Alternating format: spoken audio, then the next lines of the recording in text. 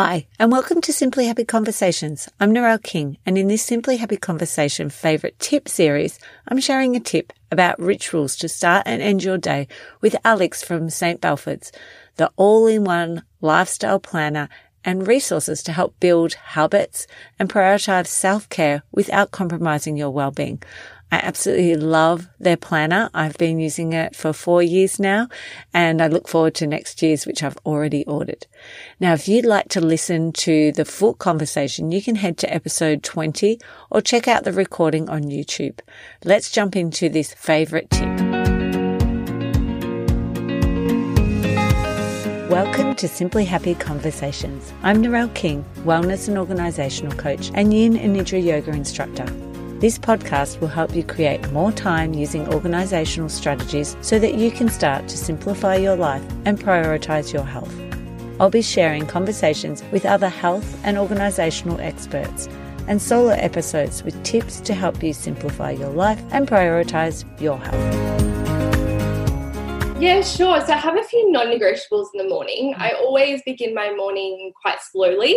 So I will meditate first up. I use an app called Oak, and it's just a pretty simple app. It's a 10-minute, well, they have different meditations. I just use a 10-minute timer, meditate for at least 10 minutes, and then after that I will journal. So these are two things that, because they've been habits for quite a long time now, like I kind of feel the same way about them as I do brushing my teeth. You know, I'd feel a little bit weird if I didn't complete them in the morning. So the reason why I journal especially, it's kind of just to declutter my mind. It's like when I wake up, if I've had some weird dreams or, you know, I've got something on my mind or my mind's just gone straight to my to-do list on what I have to do, or I'm feeling quite anxious, it helps close down those tabs for a minute, declutter my mind so that I can start the day feeling quite fresh. And it's also a good time for me to, you know, give myself a bit of a pep talk if I need. If I'm feeling, you know, a bit overwhelmed by what the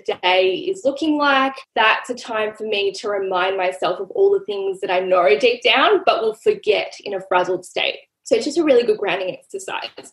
So those are my first two things. And then I will get up, have breakfast, have a shower. Yeah, just like start my day quite slowly. Yeah. And just always be checking in with what I need on that day, because it will vary, and being pregnant at the moment especially, that varies even more. So just being very gentle with myself in the morning. Do you find, so do you write in your curation the night before, or do you write in it first thing in the morning as well? Okay, so when I talk about journaling, I'm just talking about like morning, like stream of consciousness journaling. But in terms of using my curation planner, at the end of the workday, I'll generally write down a to-do list of like my key priorities for the day ahead, so that I'm not busy thinking about it in the evening. It's kind of like my day's already planned for me. Because I start my morning quite slowly as well, imagine if I had to come to my desk and then spend another hour or like half an hour trying to figure out, so what do I need to do today? That's already there for me. I come to my desk, look at my to-do list, and I'm like, okay, so this is what I have on, and I can just start. I can get going. I have that, you know, strong sense of purpose without feeling frazzled trying to figure it out. And I could imagine that having that night or the end of the day routine also then helps with your journaling in the morning to be able to, because I love that when you said about closing down your tabs from the night, you know, the dreams and things that have come up for you and even emotions, and by journaling them out. But if you didn't have that planning and all that done, it would also maybe be wound up in, you know, hang on, I haven't got time to journal. I've got to get organised, ready for the day.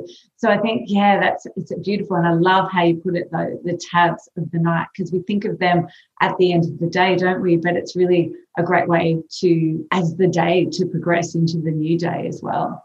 Definitely. It's so important to like transition yourself out of that work mindset or whatever's like let go of whatever's happened that day and transition into a more relaxed state. That is, definitely 100% my way of transitioning.